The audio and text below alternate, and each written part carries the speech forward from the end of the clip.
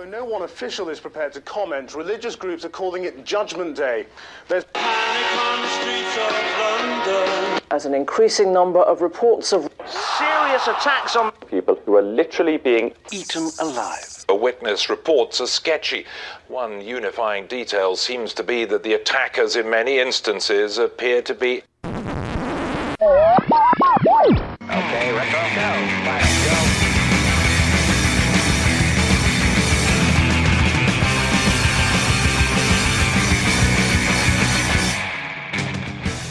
Hello and welcome.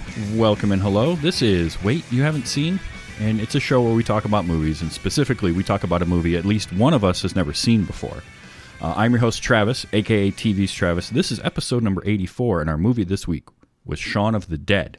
And joining me to talk about it, coming back for the third time this month, Monica. Hi. That's awesome. I almost got it right. And making a triumphant return, the person who hadn't seen this movie before, Scotty Moe. How you doing? I'm all hyped up on energy drinks. Let's go. All right. So you had not seen this movie before. I've not. I'm sorry. I did never listen to an Irish drinking song while drinking an energy drink. It won't end up well. I'm sorry. But I have never seen Shaun of the Dead. So no. I sat down to watch it last night. It did cost me money, though, so I will say I'm paying money to be on this show now. All right, well, I'll reimburse you. So was it a thing that it just was never something that you wanted to watch, or are you much of a comedy and or zombie film fan? Yeah, well, one of my favorite films is a comedy zombie film, which of course is Zombieland. Ah, okay. And so overall, I love when the horror genre gets a little bit of comedy injected into it because I'm a scaredy pants. And if you can make it funny, then I'm like, okay, I can hang out now. But yeah, in fact, the whole Cornetto trilogy of films, which would be this, Hot Fuzz, and The World's End, were films I were always interested in getting to watch because I love all of Edgar Wright's other films that I've seen. Baby Driver, Scott Pilgrim, everything he's done, I very much enjoyed because he has a very good, very stylized, very clever way of doing films. And I'm not going to try to skip ahead of myself, but he's learned to kind of tone it down as it's gone on because this was just a violently stylized and clever film. Yes. So this was actually his first feature film. He had done several years of television, miniseries, series and stuff like that. But this was his first kind of theatrical release feature film. This is actually the fifth one of his movies we've covered on this show. I'm a huge Edgar Wright fan, so I've now completed the Cornetto trilogy. Thank you for being the person who hadn't seen Shaun of the Dead. That was the hard one to find. And I'm so happy because I have an unabashed love of this trilogy of films. However, I get what you're saying. So I can get where it is definitely the most, I would say, probably raw of his films because it's very stylized and it's very early. He's refined his craft as he's gone on. He and Simon Pegg. Yeah, with me, it's just during the opening of the film, I was going, am I supposed to not like any of these characters?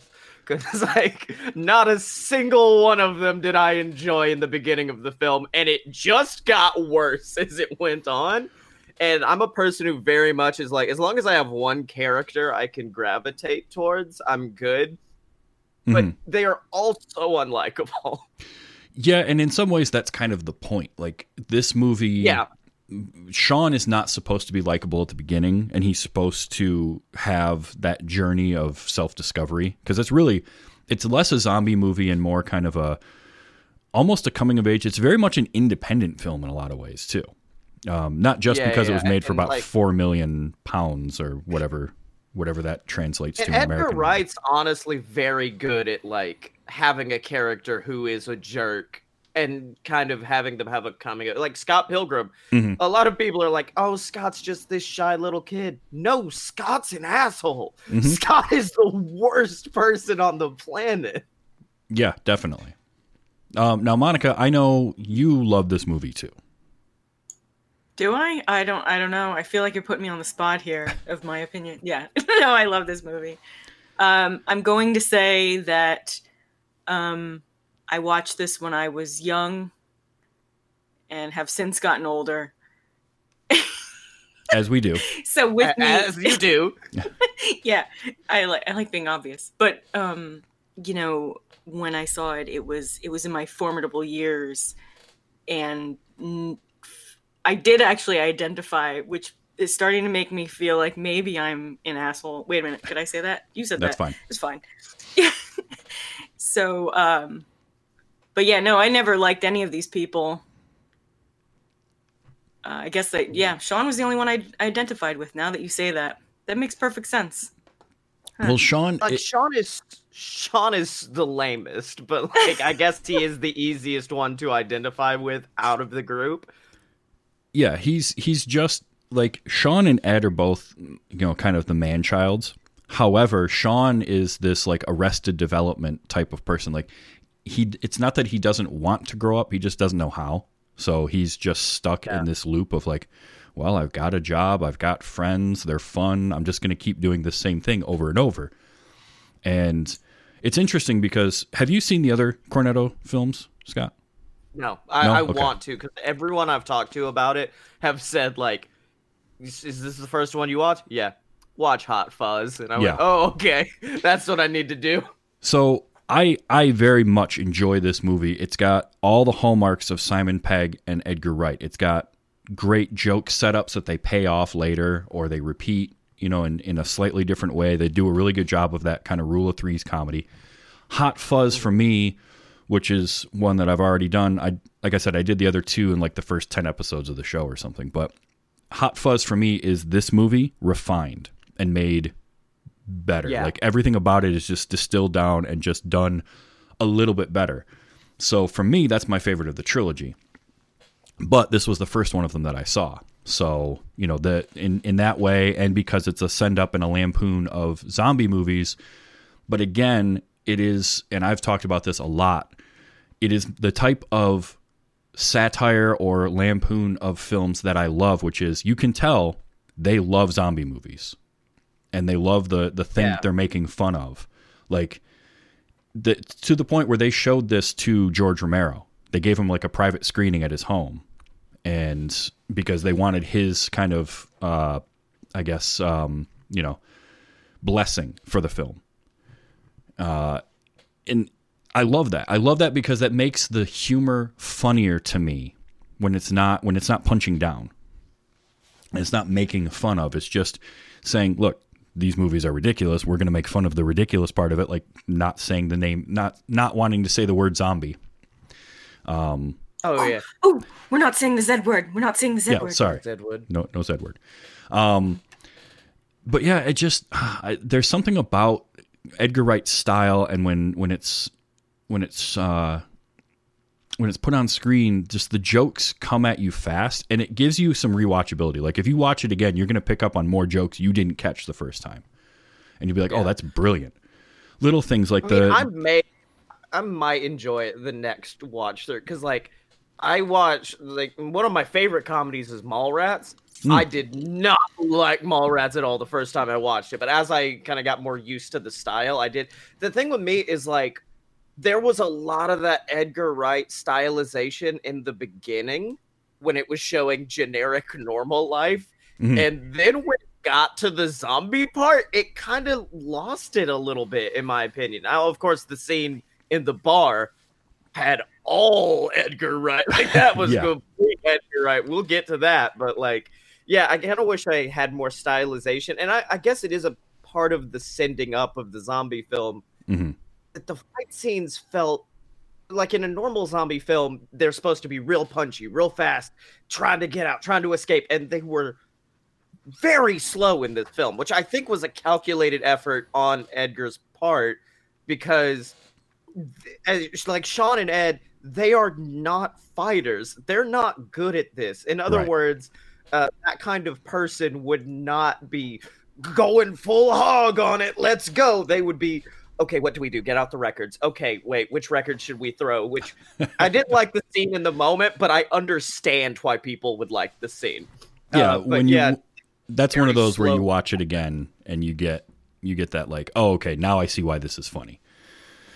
Dire Straits, throw it. I don't know. I have no idea. I didn't even know who Dire Straits was when I watched this movie the first time, so I'm just kind of like... money for nothing and chicks for free? Exactly. Oh, yeah, now I know who they are, but, you know, back then, what did I know? By the way, I do want to say there was a bit of trivia where somebody asked Simon Pegg why they had slow zombies in this, and his reply was, because death is not an energy drink.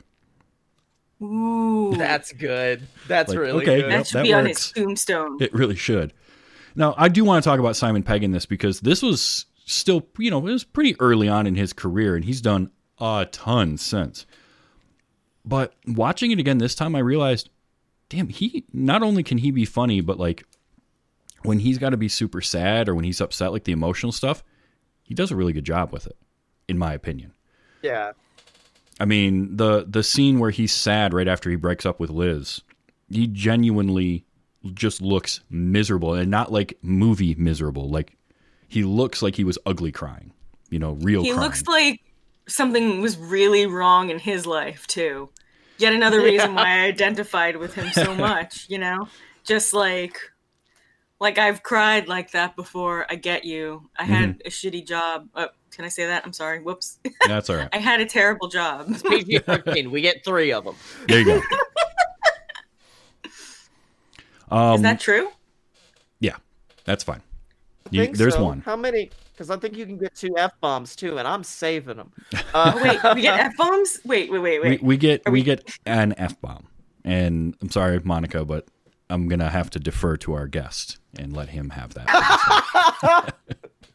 Because he's already brought it up twice. Because you can't edit them out, right? Of course not. No, I like Simon Pegg in a lot of stuff. Like he's one of my favorite little parts in the newer Mission Impossible films because he brings a different feel to stuff. But like these movies, this, and what I love about the Cornetto trilogy, when you get a chance to watch the rest of them, you'll see this. He plays 3 very different types of characters in those films. He's not like a lot of times when you see comedy groups or comedy duos that do a lot of movies together, you notice that, oh, this guy's always playing the same type of character, right? You know, Adam Sandler's always playing kind of the man-child character in his comedies a lot. Can I do my impression of Adam Sandler? Sure. Okay, there that's you go. About it. The end. Okay, that's better.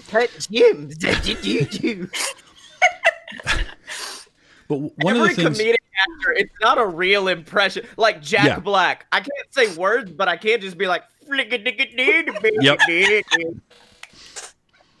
Yes. But one of the things with Simon Pegg is like he'll play. Sean is very different from Nick Angel in Hot Fuzz, who's very different from the name of his character in At World's End, or The World's End. And I like that. And even Nick Frost does that too. Ed is a lot different from Danny, Constable Danny Butterman in Hot Fuzz. And I appreciate that because it just makes the movies more rewatchable and more fun for me when you can do that. And it shows a talent and a skill in the writing and the acting. And it's really, Pegg and Wright writing these, that helps a lot. And I'm sorry, Monica, I cut you off. No, I cut you off. I was just trying to. I was going to say, like, because we were talking about it and you said that your favorite of the Cornetto trilogy was Hot Fuzz, which I know most people it is because it is the better movie. No offense to anyone who loves Shaun of the Dead, because I do too. It's just, like I have this affection that makes, I guess, little sense anymore. Because rewatching the movie there were a lot of things that I wish I could delete from this movie and never see again. But I still, Perhaps it's a word that begins with N. There's that one. That threw me for a loop. Yeah. That didn't age well. I completely forgot that he said that. And I guess back then it just I don't know, that and using the gay word as whatever, didn't realize that back then. Although they did do like a COVID-19 update parody of Shaun of the Dead, and during that, that's right. Like he just fully breaks character, and it's just like, well, what you see is actually in the original film, we weren't trying to be homophobic. It was a commentary on men being homophobic and how terrible it could be. And I'm like, don't defend yourself. Although it does come from Ed, who is the worst. Like he's supposed to be the worst. Yeah. So like I can almost like not take it too seriously. Well, that, but the other one I'm not allowed to talk about, because I have no right to say anything about white privilege. So anyway, but yeah, so this did not age well. I'm going to say that. And I understand why Scotty feels the way that he does, which I was saying to Travis too the other day. I was like, oh, this movie. I'm like, I bet Scotty would love this. And then I'm thinking to myself, I'm like, I don't know Scotty at all. Like, how do I even think that I know what kind of movie? Like, I don't know. It just, The opening, if we want to get somewhat into plot, the opening of the film might be the most. It's ironic. Before the zombies are introduced, the film is the most anxiety-inducing thing on the planet. Like, my heart was racing, and I was just like, "This sucks. This sucks." Well, so so the scene that opens in the bar, this is a really cool kind of filmmaking thing. This shows this early in his career how good Edgar Wright is at visual storytelling. First shot of the movie is Shaun. Second shot of the movie is Liz. And the third shot is her referencing Ed, and he plops Ed in the middle of the frame between the two of them. And then the next shot he shows is her flatmates in between the two of them. So you're establishing all of this stuff with all this visual shorthand. Boom, right away. You know this without knowing it. And I love that. And those kinds of things just always, when you see that and when you rewatch it and you pick up on stuff like that. I love that so much. And then he was technically sound at this point. I think it was storytelling he had an issue with, because I feel like if you took all the Edgar Wright juice off of this and just left the story, I do not think it would have been as popular as it is. Oh, totally. I think if you had just told this story, it would have been a generic, somewhat comedic zombie movie. But it's thanks to Edgar Wright that I didn't turn it off in the first 5 minutes. Well, and I think part of that is because it's not a zombie movie. It's really a romantic comedy that happens to have zombies in it. And that's pretty much what they were making. This wasn't so romantic, though. I'm just going to point that out as the hopeless romantic in the room right now. Right, but I mean, it is a romantic comedy through the lens of a zombie film, much like Hot Fuzz is a romantic comedy through the lens of an action film. Or is it just an action comedy with some romantic overtures? It could be that too. Like, I don't know if I would even go as far as romantic. Like, I just think, like you said earlier, like coming of age is the best way to describe it, because even near the end, and do I have to wait till we get there to discuss the thing that itched my craw the most, or can I? No, if you want to jump into it, go for it.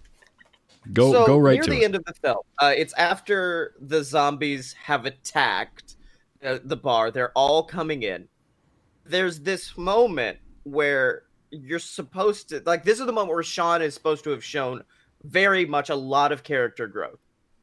But he didn't, because you see Liz, you see the love of his life with a table just like, Shaun, help me. And the whole time he is not focused on Liz. All he's doing is looking at Ed. He is looking at Ed and trying to make sure Ed is safe. He does not care about Liz. And I'm like, this is when you're supposed to grow. So here's the thing.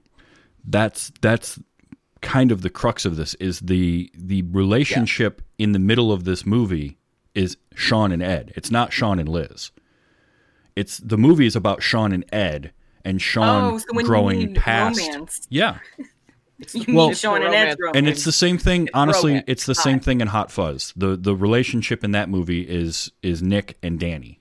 but I'll let you watch that one yourself and kind of get to that. Yeah. But no, that's the thing, is the central relationship is Sean and Ed. So that scene, when you rewatch it, you'll with that idea, you'll kind of see like it's Sean can't just let go of Ed. He's never been able to, but he's got Liz right there. And eventually he does, but it's not as quick as he probably should have, and it's not until Ed actually dies. Yeah. Dies by zombies that he can finally be like, I guess Liz, I guess consolation prize. And in his defense, he's lost his mother, his stepfather, and now his best friend, all while at the same time trying to salvage a relationship during a zombie apocalypse. Like, that's a lot on his plate. So I can understand, because that does come right on the heels of him having to shoot his own mother. Which is a scene by itself that I think, like, emotionally is a really strong scene. And the movie benefits from that whole bit with his mom, because you get so much of Sean and his character, and the character kind of having to grow up, but also other characters around him. You get a lot of shorthand with them, like David, who is prepared to shoot his mom until she actually stands up, and then he's like, you do it. Like, don't you dare get me started on David. David made me so angry. Yes. Daphs needs to be punched in the throat repeatedly. Yes, and I said absolutely throat, but I wanted to say another word. Punch in the dick? Does that work? Yeah, he needs to be punched in the dick repeatedly. No, he 100%, that is his whole point in this movie, is to piss you off. And Dylan Moran does such a good job in that character. He just, there's something with the way he talks, like the tone that he uses, that just makes you just want to slap him constantly. And everybody in the movie is like that. Even his girlfriend, who knows, like, she knows that he doesn't really want to be with her, but he is, because that was what was available. So that's so sad. Mm-hmm. Yeah. Like, I kind of wish there was more of a character arc for Sean, because I feel like it was very flat. And then there's like a little bump when he distracts the zombies. Then he comes back and he goes back to where he was. And then it's not until after Ed dies that we get any sort of emotional arc. And I feel like that was the only thing taking away from me from the mom scene. Because for me, I was like, this kind of feels like emotional masturbation. Just kind of feels like we need an emotional scene to throw in the film. And like, it's also coming from me as a screenwriter and being like, yeah, this is where they would do that. And like, I guess that's one of the other issues, is how analytical I was. Because like earlier in the film, when they're like, you got some red on you, I was like, okay, that's going to be a joke later. Like, every setup, I was like, I know where this is going to come back. So a couple of things. Number one, I think one thing with Sean that that I think is really cool is he never, even at his worst, he's never really thinking about himself. He's always thinking about somebody else. Like, he's always defending Ed, or he's always defending his decisions based on other people, or he's always doing, like, throughout the entire movie, he's not doing stuff for himself. He doesn't distract them. Like, he distracts the zombies to get them away. He just wants to save everybody. So that's one thing with him. The other part too is, I can kind of see what you're saying with like the whole. That's one of the reasons why I like Hot Fuzz a little bit more than Shaun of the Dead, is where Shaun of the Dead sets up a lot of jokes and pays off a lot of their jokes. The entirety of Hot Fuzz is that. Everything in Hot Fuzz gets set up and then paid off. Every single thing, and it's insane the number of them that they can do. And that's one of the things with this movie, that it just, like, this is like an 8 out of 10 in terms of setup and payoff for me. But obviously that's still really, really good. Because even little things like what the Pete character, the first thing he says to Ed, and then that's... You're going to be living in the shed. Yeah. Or, the next time I see you, you're dead type of thing. Like, that kind of stuff got paid off a lot. By the way, Peter Serafinowicz needed to be in this movie more, because he's awesome. I love it. Have you watched The Tick? Yes. Oh, he's so good.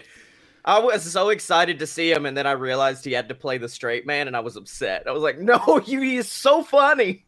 He really is funny. And also was the voice of Darth Maul in Phantom Menace. A lot of people don't remember. That's right.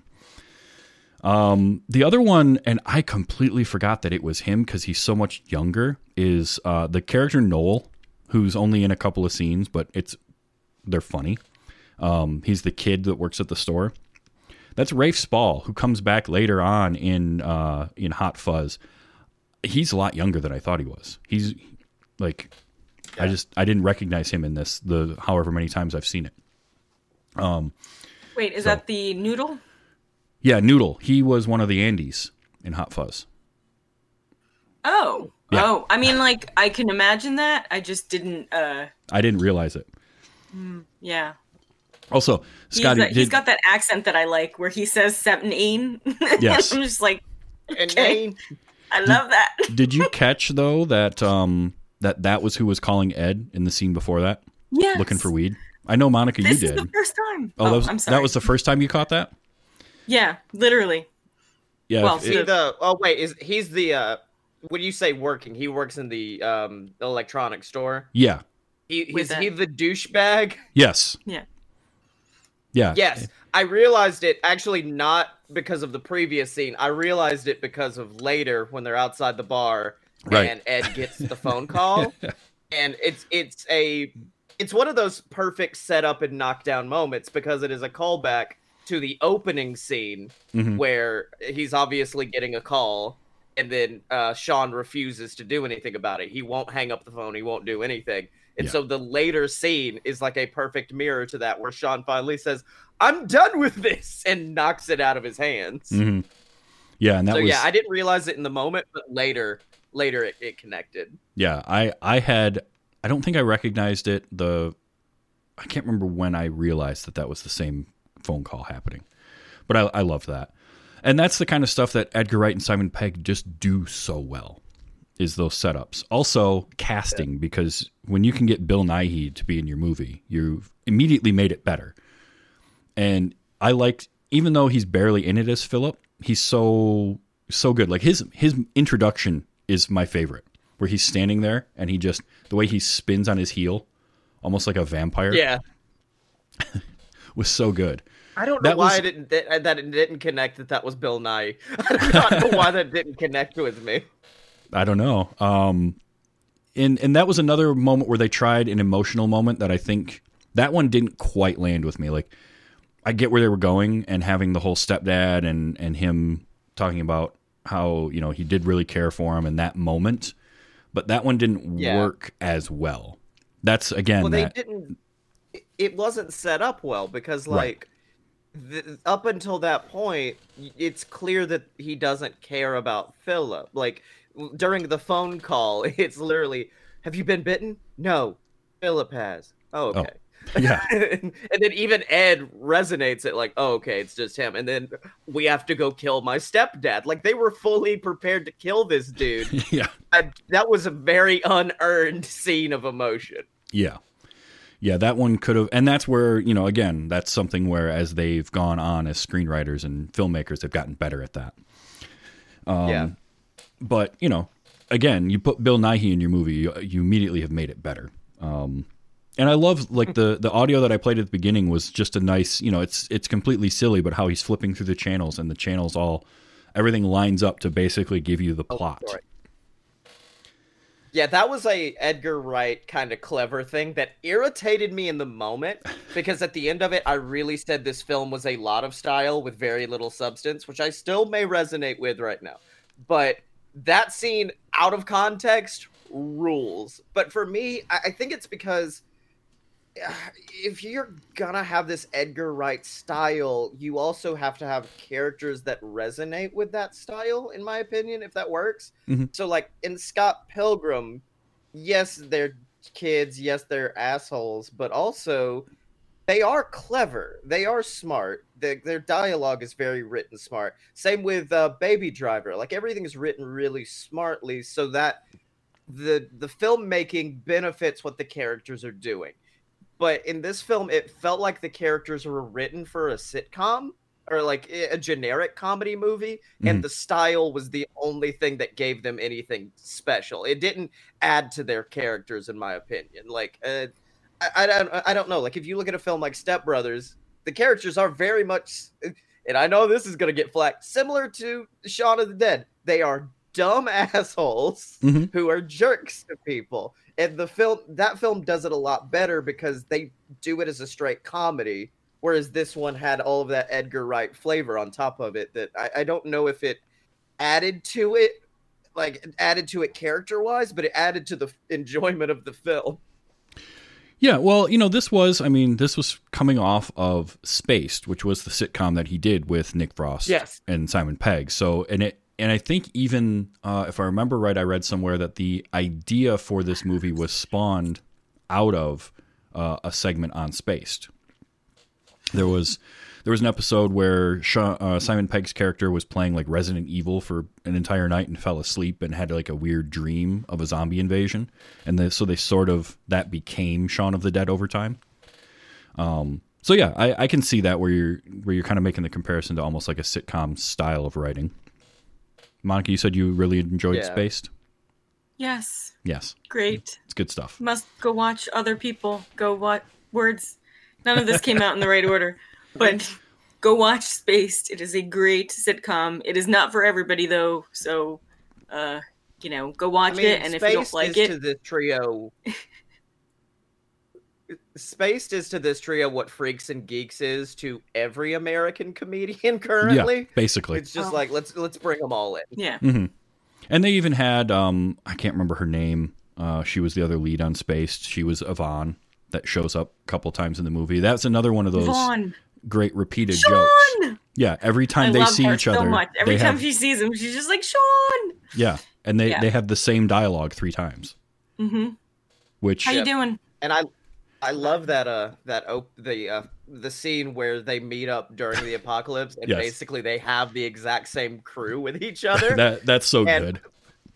Part of me almost wanted all 6 of them to have survived at the end of the film, that way showing like, you guys messed up a lot, talking about Sean's crew. Mm-hmm. Like, it would have been, and I guess this is coming from a post-COVID world where like, we know you probably should have just stayed in the house. You probably should have just stayed in the house and you would have been fine. Because, like, I don't know. Like, there were bits that kind of itched at me, like that. And then the scene where they fake being zombies, which I understand is a comedic bit for this film. But also, the zombies have glassed over eyes. They're blind. They can't see you, Doc. Like, yeah. Yeah, I mean, it's like any zombie movie. You've got to take some suspension of disbelief. Got to make some rules up to make it work. Yep. Yeah. Even, something silly like I love the payoff at the end of him going out to the shed and there's Ed chained into it, basically playing video games.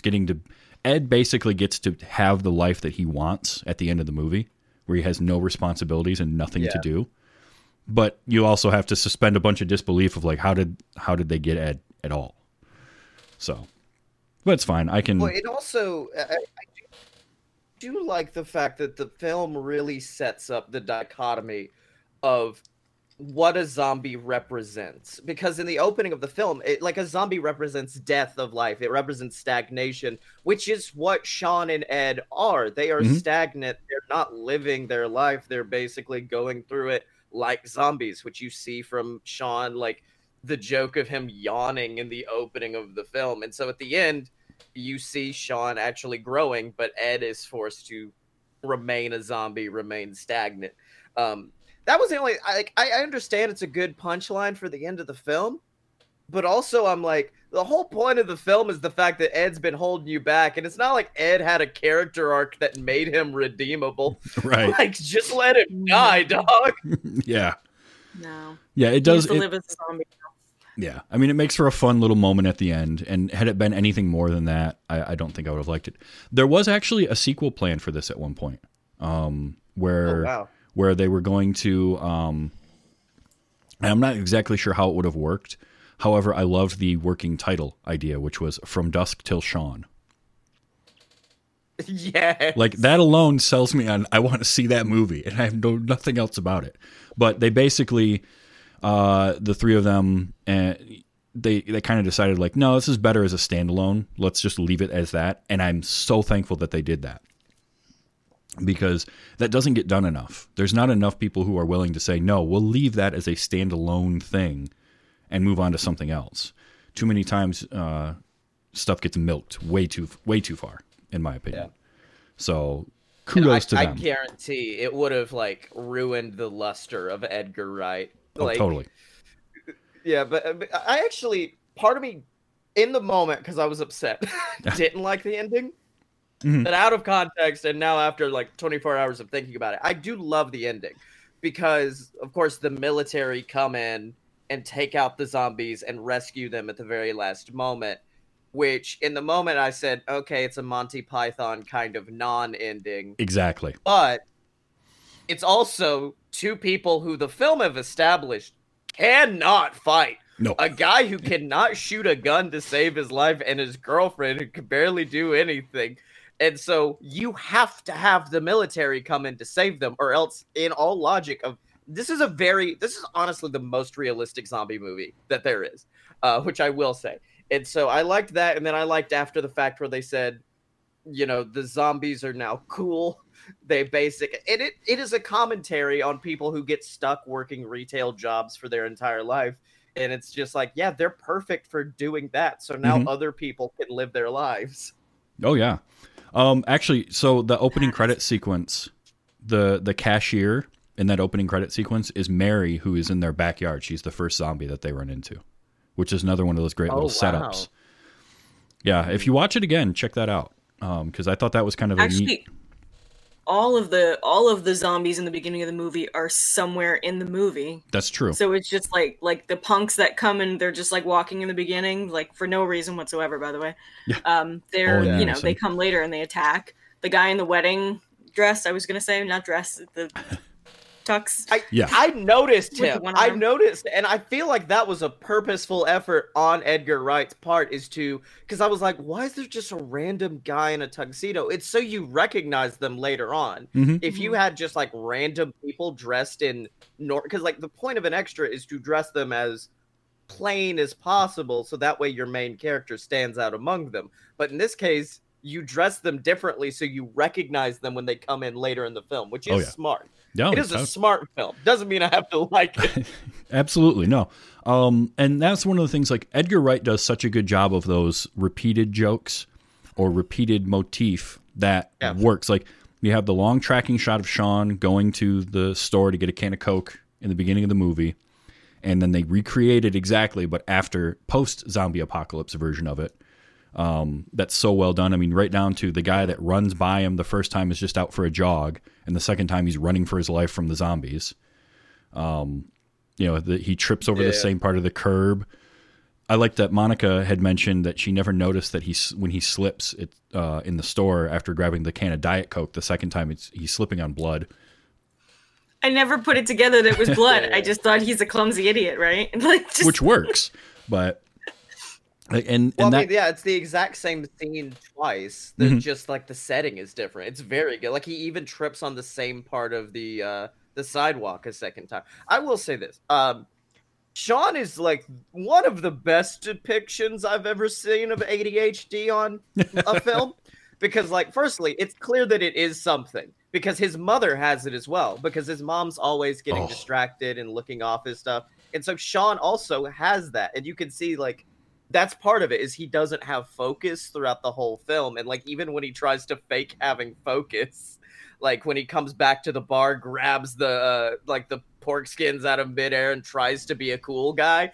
I hated the scene in the moment because I thought the film was trying to just give Sean a cool guy arc all of a sudden. Right. But it's just, it is playing up the parody of a zombie movie, which is there's always like the Ash from Evil Dead who suddenly becomes the cool guy. Yeah. With no real growth. And so he is faking that. And then the minute he goes to turn on the breaker and sees the zombies, he immediately reverts back to who he was. Yes. Immediately is like, oh no.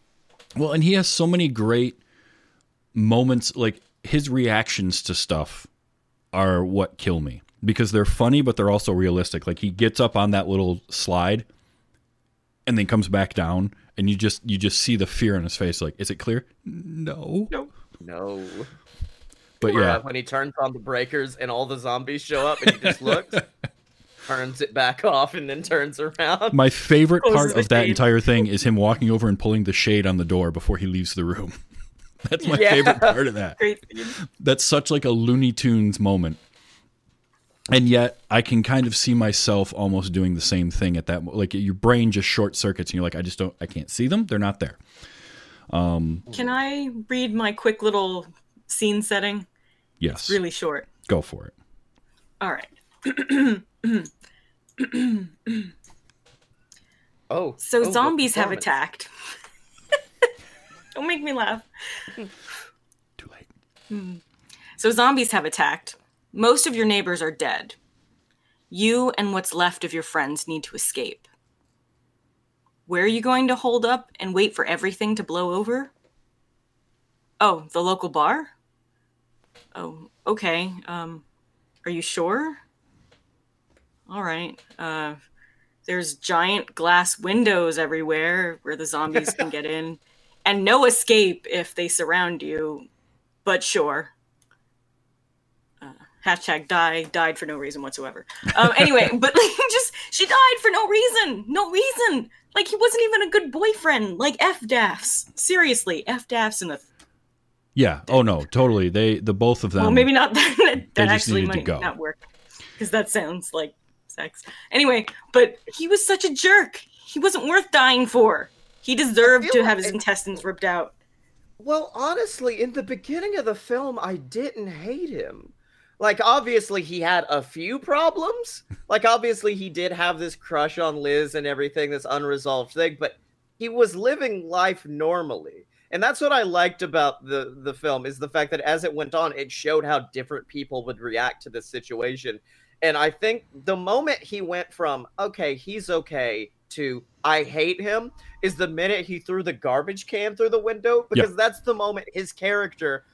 just everything, all the anxiety came rushing over the top, and he became a panic-stricken mess. And I hate him, but I get it. I understand. Is what I'm saying. I think for me, because I identified so much with Sean, like anytime that dude said anything that was a negative, like trying to push him away from his lady and all that kind of stuff, like that's when I didn't like him. I guess also... Plus, me and Travis watched him in Black Books, and he is so sarcastic and great, but there's something lovable about that character as opposed to this one. There is nothing lovable about Daffs. Seriously. No, you mentioned his mom being spacey, and Penelope Wilton played Barbara. She was so good as just completely like, I'm a million miles away. Like miles away, dear. Yeah. Miles away. She and I like her. I liked her in the small role she played in Doctor Who. And I enjoy seeing people, and that these Cornetto films do that. They have these great side characters where they'll bring in. In fact, Hot Fuzz has like basically almost every great British comedian in pretty much one scene, which I won't spoil. I want you to see that on its own organically. But I had to mention her because she was great in this. I had talked about Bill Nighy earlier, and I forgot about Penelope Wilton because she's just so spacey the whole time. Like even when they're all sitting, they're all sitting around the table, and finally Liz is like, "All right, I need a drink," and I need a drink. And Barbara just looks like, "Oh hi, like where were you for this entire scene?" Hello. That was the thing. I will say this film does feature the beginnings of the thing Edgar Wright is best at, and that is syncing up a music to action. Yes. Because he does it phenomenally in Scott Pilgrim, obviously, because the film's based around music. Baby Driver, absolutely. I bring this up anytime I have to talk about Edgar Wright, but look up I think it's called The Blue Song by Mint Royale. It's a music video he did. Yeah. And it's got Noel Fielding and I can't remember his name, from the Mighty Boosh in it. and a few other big British comedians, and it is basically the pilot for Baby Driver. It is the opening scene to Baby Driver as Noel is just like jamming to music. And this is kind of the beginning of it, like the Queen song, which I love that song, but it did feel very unearned because the rest of the film had generic rock, and I'm like, you waited to pay Queen, didn't you? They only had a £4 million budget, so they had to save the music budget for Queen. Yeah.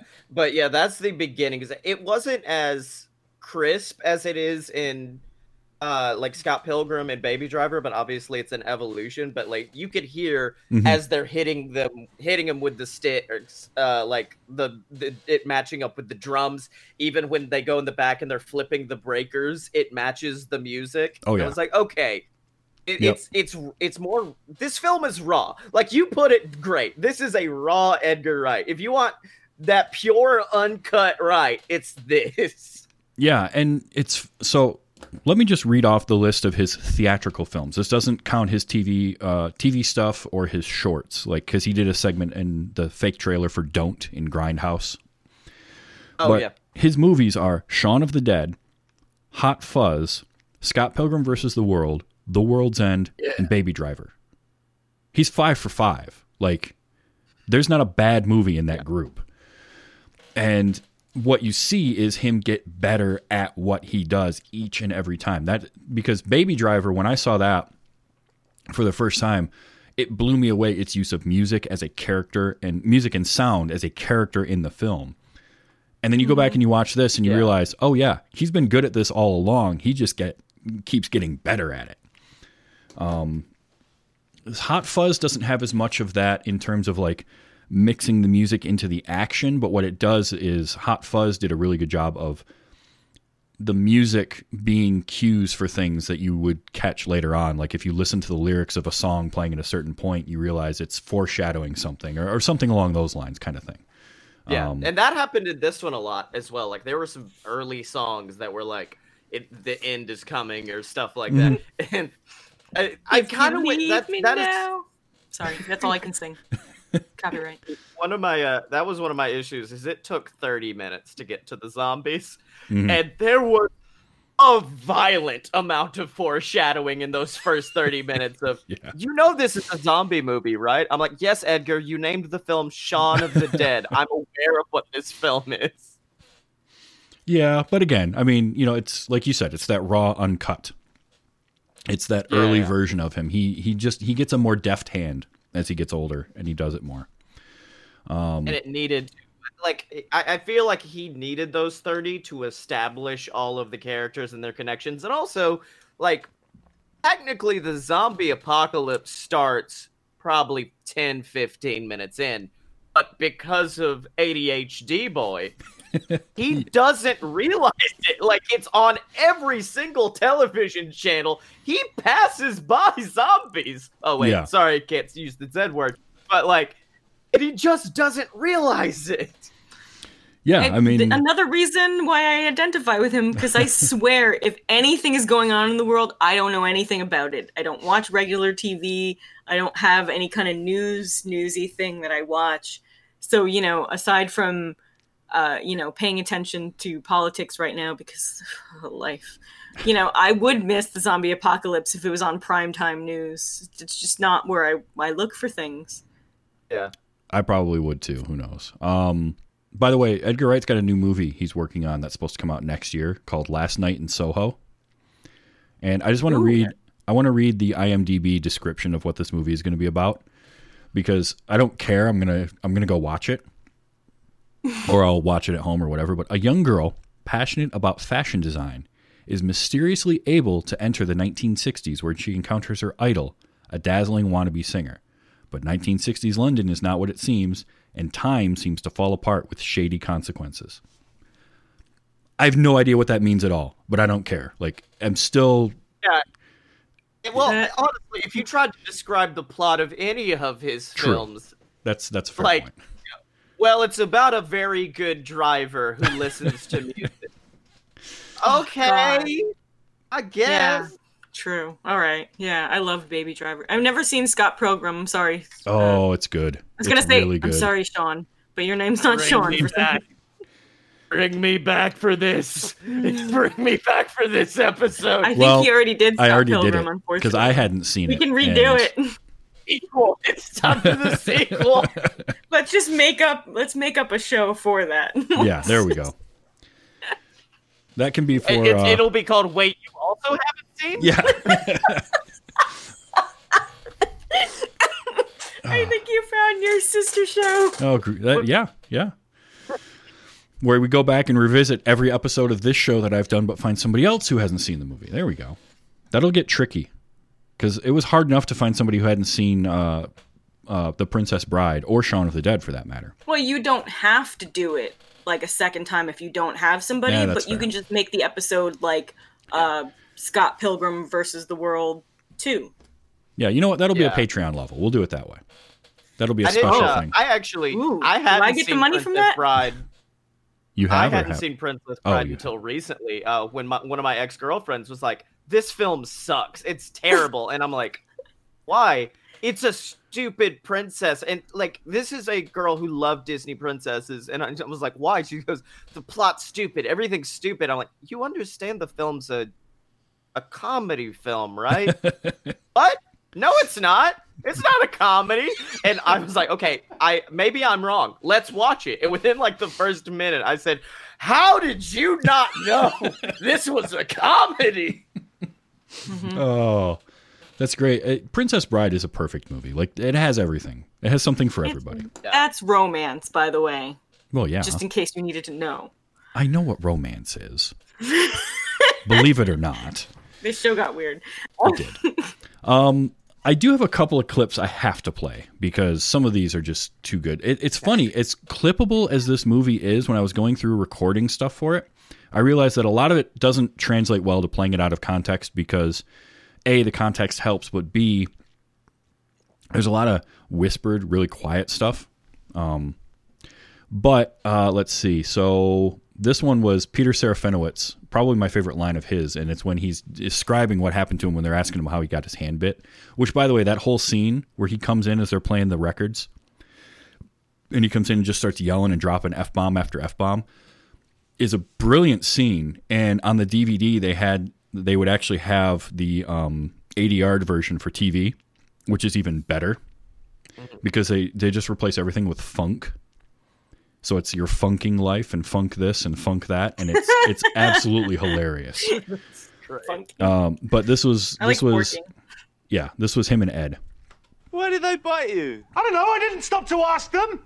Like, it's true. I'd like to also say that these lines we used when me and a bunch of people were making a movie back when I was younger, and I played a store manager turned zombie. And this was my exact reason, something about crackheads outside the store biting me, as kind of like an homage to, well, this movie. Oh, man. So if anyone finds that on YouTube, which you're never going to find it, but it's there, there's like 15 minutes of me acting. Challenge I'll show you the accepted. clip later, because you're a friend. I'm terrible in it, but I ate somebody's leg, so that's my claim to fame. This was also a movie that actually like got into the zeitgeist of my life. Like, we had a bar/diner that I went to all the time. We renamed it the Winchester. Like, I would be out with friends, or I would call up my friends, and I'd just be like, Winchester, and we'd meet there. That would be the entirety of the conversation, was a single word. So, this is such a British thing. This was Bill Nighy. I'm quite all right, Barbara. I ran it under a cold tap. Like, that's just that's so good. All right, Barbara, I ran it under a most cold British tap. part of this film. So British. Any zombies out there? Because they actually said it. They said zombies. This one Monica made sure that I captured, and it was. You know what we should do tomorrow? Keep drinking. I mean, best way to fight a hangover is to stay drunk. It was just the line that made me laugh because it came out of nowhere. Just like, you know what we should do tomorrow? Keep drinking. I wasn't expecting that, and it made me laugh. It no longer makes me laugh, though. But by the way, the whole Cornetto trilogy thing was actually somewhat accidental and also born out of real life. The idea that Ed would have a Cornetto ice cream cone as a hangover remedy was something that Edgar Wright did when he was younger. So that's why he put it in the movie. And then they thought it would be cool to get free Cornettos for the premiere. And then they decided later on to make it into a 3 flavors of Cornetto trilogy. So it was never planned to be a trilogy. They just kind of decided to work that joke into Hot Fuzz, and then when they made a third movie, they worked a different flavor in, and it just worked out. It was Edgar Wright's way of getting free ice cream on all of his films. Yep, that's a great. He fooled us all. And I also, love. I do want to say, I'm on the Wikipedia page right now, and Simon Pegg was talking about the "Don't Stop Me Now" scene, and he goes, they had already choreographed the fight to that specific song before it was even cleared, and so they had to beg to use it. Which, oh my god, if that scene had anything else in it.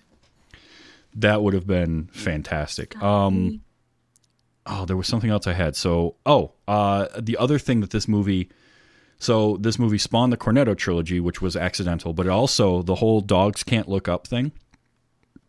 Yeah. Was created for this movie. And if you do like internet searches, people started talking about can dogs look up after this movie came out, which I think is hilarious. I mean, they can. I know they can. They totally can. Duh. But the idea of asking that question was born out of the line from this movie, which just tickled me. Pretty cool. People are dumb. Oh, so this one I had to get because I've known people that are like this, and this was Ed's response after he said, "Hey, you're going to thank me for cleaning up around the house?" And Sean looks around like, "What did you do?" Oh, I had a few beers when I finished. I had a few beers when I finished. Aren't you gonna compliment me tidying up the house? Yeah. He was so sad. Like, I love when he's sad. He's just like, "Can I drive the car? I've never gotten to drive Pete's car." He wants to drive Pete's car. He wants to drive the Jag. It's like, oh, I was, you were parked. Like, how did you crash the car? Parked, yeah. It's like, oh, guess we gotta take the Jag. My favorite Ed moment, though, is right after Mary gets up from the pipe. She falls onto that pipe, which, by the way, that effect still looks pretty good. Where that whole long shot of her standing up. That was where a lot of the budget went. That might be the best. But then as she stands up and is looking at them, and then you hear this. As he's winding the camera back up. That's my favorite Ed moment. Oh, yeah, I totally do. I know. I had a couple of Sean's, too, that I got to play because, for one, there was... The Winchester? I get to keep that forever. The way he said this, the way he called for Pete. Pete? Pete. Oh, yeah. Pete. Where's my favorite? How's that for a Oh, slice yeah. of fried One of my favorite lines was right after that, where it's like, "I'm not going up there. He's either turned or he's still mad." Yeah. Like, it was all like that. It was so like, they're good. equally as bad. Oh, right when he says this one. But dogs can look up. That moment where he pulls the dart out of his head was great because they added that little squirt of blood. Like, it's just a nice little touch to that moment. I thought was pretty cool. This was one I caught because I always get this in a movie whenever it happens in a movie, and it just cracks me up. What? I don't know why. Like, when... What? It's just that repeated, like, completely confused what's always get me. Yeah, it's like Abed and Troy in Community. Cool. Yeah. Cool. Yep. Now, what does exacerbate mean? That was a fun joke. And I liked that Ed repeated it later because he wasn't part of that conversation. But I like that. What do you mean? Well, no. What does exacerbate mean? Because that's totally a Sean thing. Like, he just wouldn't know. And my last one, because this was a great exchange between Liz and Sean, where they're in the other room, and so the shot is on David and Diane. I did not call Diane a failed actress. I just love that. I like framing it that way. You're showing the two people he's talking about, and he's in the other room. What, a failed actress and a twat? I did not call her a failed actress. So he's a twat. Wait, where's my favorite clip? I don't remember which one that was. I probably got it, but no, I don't know. After the night at the bar. I don't remember. When they're walking home with the zombie. Oh, you mean like the best friggin' clip ever that you could have had. What do you mean? What? You mean this? Let me.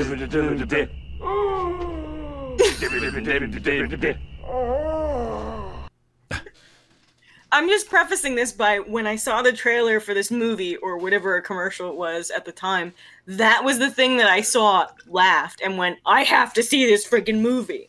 That was it. That was the scene. And that scene delivers every single time I've seen this movie for 400 years. How long has it been since 2004? 3 years? Yeah, 400 years is good. Years?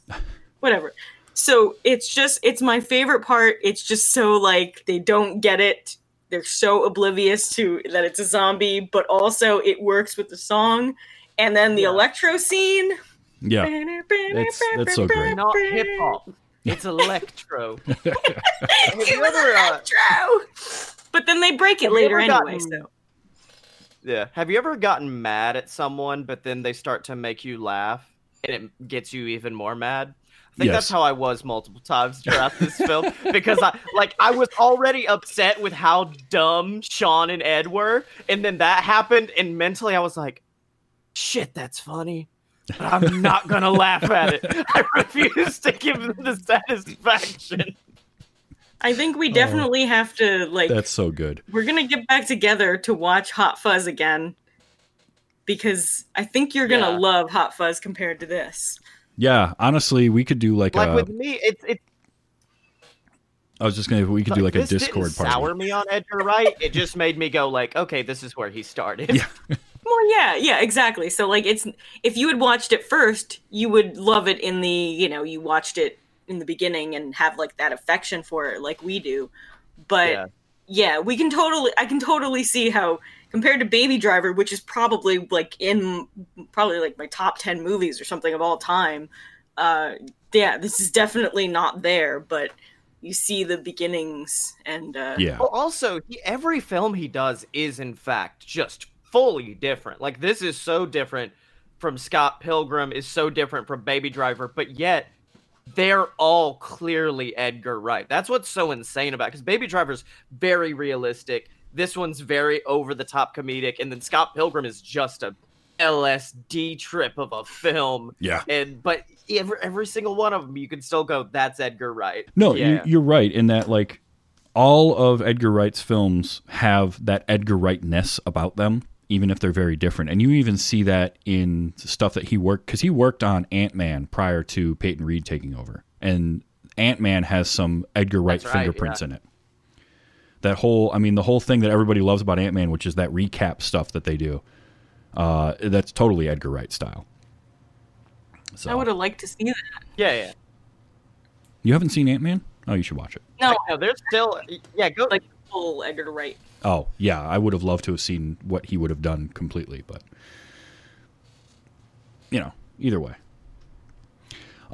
So... It's still a good movie. Like, oh, yeah. It has enough of it on there. It definitely does. And that's one of the things that makes him one of my favorite filmmakers of the last... 20-something years, is just he's got a style about him, and he's good at keeping that style without it feeling stale.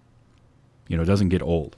Like, I love Quentin Tarantino, but Quentin Tarantino can at times feel like he's doing kind of the same thing a little bit. There's a little bit of retreading going on. I think he's gotten better. There was a period there where it really felt like it to me. But I still enjoy all of his movies. But favorite Quentin Tarantino movie? Favorite Quentin Tarantino movie? Yeah. Ooh, I'm probably going to go Pulp Fiction. Okay, since you took Pulp Fiction, I will take Inglourious Bastards, because it's a toss-up between those two for me. That one is so good, too. So, Somewhere between Reservoir Dogs and Django Unchained, which makes no sense, really, if you think about it. Django's really good, too. Honestly, like... I feel like he's also an Edgar Wright type, which is at least about the time Inglourious Bastards and Kill Bill, like all that was around. after that, he was like, I'm not going to just do another mob movie, because like he had done Reservoir Dogs, Pulp Fiction, Jackie Brown, all of that. And then after that just said, I've done everything I can. Let me try a different genre and a different feel for every film, but they do still feel inherently Tarantino. Yes, that's a fair point. And that's what I like about Tarantino. Him. Oh, sure. No, absolutely. Once Upon a Time in Hollywood was great. I put him like on the one side, Tarantino, like all the wordiness and the things and the talking and stuff, and then I put like Kevin Smith movies on the other side. Like I love both, but like there's like a difference in the way they talk. And I'm more Kevin Smith, obviously, being Jersey. One uses the N-word a lot less. It's true. It's very, very true. Well, I want to thank both of you for coming on. Monica, this has been a fun month so far, and we've got a good one next week. But Scotty Moe coming back, and I'm glad that you watched this movie, even if it kind of angered you a bit at times. It sounds like you didn't love it, but you didn't hate it either. So... I hated it in the moment, but talking about it was enough for me to process it and just be like, okay, I get it. Like, I don't like the main characters, but I love what the film did. It's just a matter of, like, it's kind of like what I said. It was a lot of very good style, but the substance I didn't like. It's like I had a bad It's like this film is barbecue. Which is, you don't want barbecue without the sauce on it. And this film has some very good sauce on some very dry barbecue. There you go. That's a good way to put it. That's actually a great way to put it. Now, you are still trying to guest on as many possible shows as you can, aren't you? Yes, somewhat. Like, I'm still trying to talk to Guinness, but also...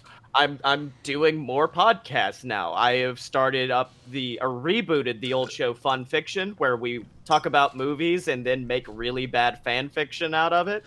I've since started the Mini Adventures of Sammy Magic, which is a retelling of Harry Potter, just if it wasn't written by a transphobe.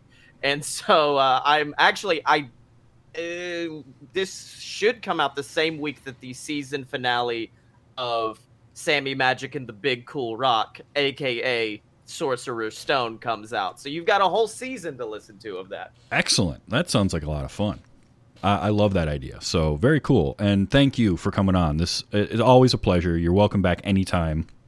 If you've got a favorite movie you want me to see, let me know, because you're welcome back whenever you want. And Monica, you've got a show you're working on now, right? I have many shows I'm working on right now. Tell me about them. Apparently October is busy for me. I'm going to be back next week for one more week of this show. So, I'll be here again next week. Right, Travis? Yes. Actually, I'm making you watch a movie. So what we did last year for Halloween month for October was I did a monster movie, a slasher movie, a comedy, and then an anthology. And we're doing the same thing this year. So our monster movie this year was Chopping Mall. Or actually, no, it was Frankenstein. Chopping Mall was more of our slasher. This was our horror comedy for the year. But next week is going to be the anthology film. We're watching the original. Creepshow! Yep, that's right. That's right. I said it. Screw you. Oh, that's good. I am very excited to get you to watch this, actually. Yeah, I've never seen it before, so I'm looking forward to it. This is a classic for me. So I'm interested to see... Actually, I'm interested to see what the movie is like after not watching it for a couple of years now. Just little bits and pieces, but yeah, that's going to be a fun time. Aside from that, tonight I'm recording my first episode as host of Q for Fun. That's a Heroes of the Storm podcast, and I'm very excited. So we're going to be streaming, I think, part of the play episode before it tonight on Annalise's channel, so you can check that out. Cool. Twitch.tv/Ann_Elise, I think. I don't remember anymore now that I'm like trying to do that. I should have written shit down, but oh yeah, I think that's it. Anyway, other than that, I am host on Hearth Casual. That's a Hearthstone podcast over on the Warcraft radio network of podcasts. So you can catch the new episode that we just did this week. I don't know, wherever you get podcasts. All right, leave me alone. So also follow me on Twitter and Twitch at WickedKitten13, because that's where I am, and that's where I'll be. Excellent. I'm Excellent. so I tired. forgot to just say where to find my shows. I Yeah, was just like, yo. I got shows, yo. This is the name. Yeah, if you want to find my stuff, you can find it all at aloadofpurebs.com. I put out 7 weekly podcasts, I think, and one of them's pseudo-daily. And then you can find me on Twitter at ScottyMo, ScottyYemo. All right. Well, thank you, You both just for made being me go here. to sleep. That's how much work you're doing. I know. Too much 7 weekly I shows. thought I was busy. Yeah, no doubt. I do 2. I'm doing and that's 4 enough. monthly. Well, I'm doing 3.5. There you go. 3.5 is good. So this show you can find at tvstravis.com or anywhere that you get podcasts, whether it's Apple, Google, whatever. Search for The Worst Name Ever, which is Wait You Haven't Seen with a question mark. But it comes out every Wednesday. I also do a show called Let's Watch Highlander, where my friend Audie and I are going through every episode of Highlander the series one by one and reviewing them, talking about them. That's been actually quite a bit of fun because we're finally getting into episodes that I really am enjoying. So that comes out on Thursdays. You can find that at anchor.fm/Let's Watch Highlander. But this show is at tvstravis.com. Subscribe if you do enjoy the show. Or even if you don't, I don't care. Just go and give me a review. Give me a rating. I prefer if you like the show, but if you don't, I can't do anything about that. Until next week and Creep Show, I just want to say to everybody, get out and enjoy your movies. And it's a weird time out there, so be excellent to each other. Bye, bye, bye, bye, bye, bye. Bye!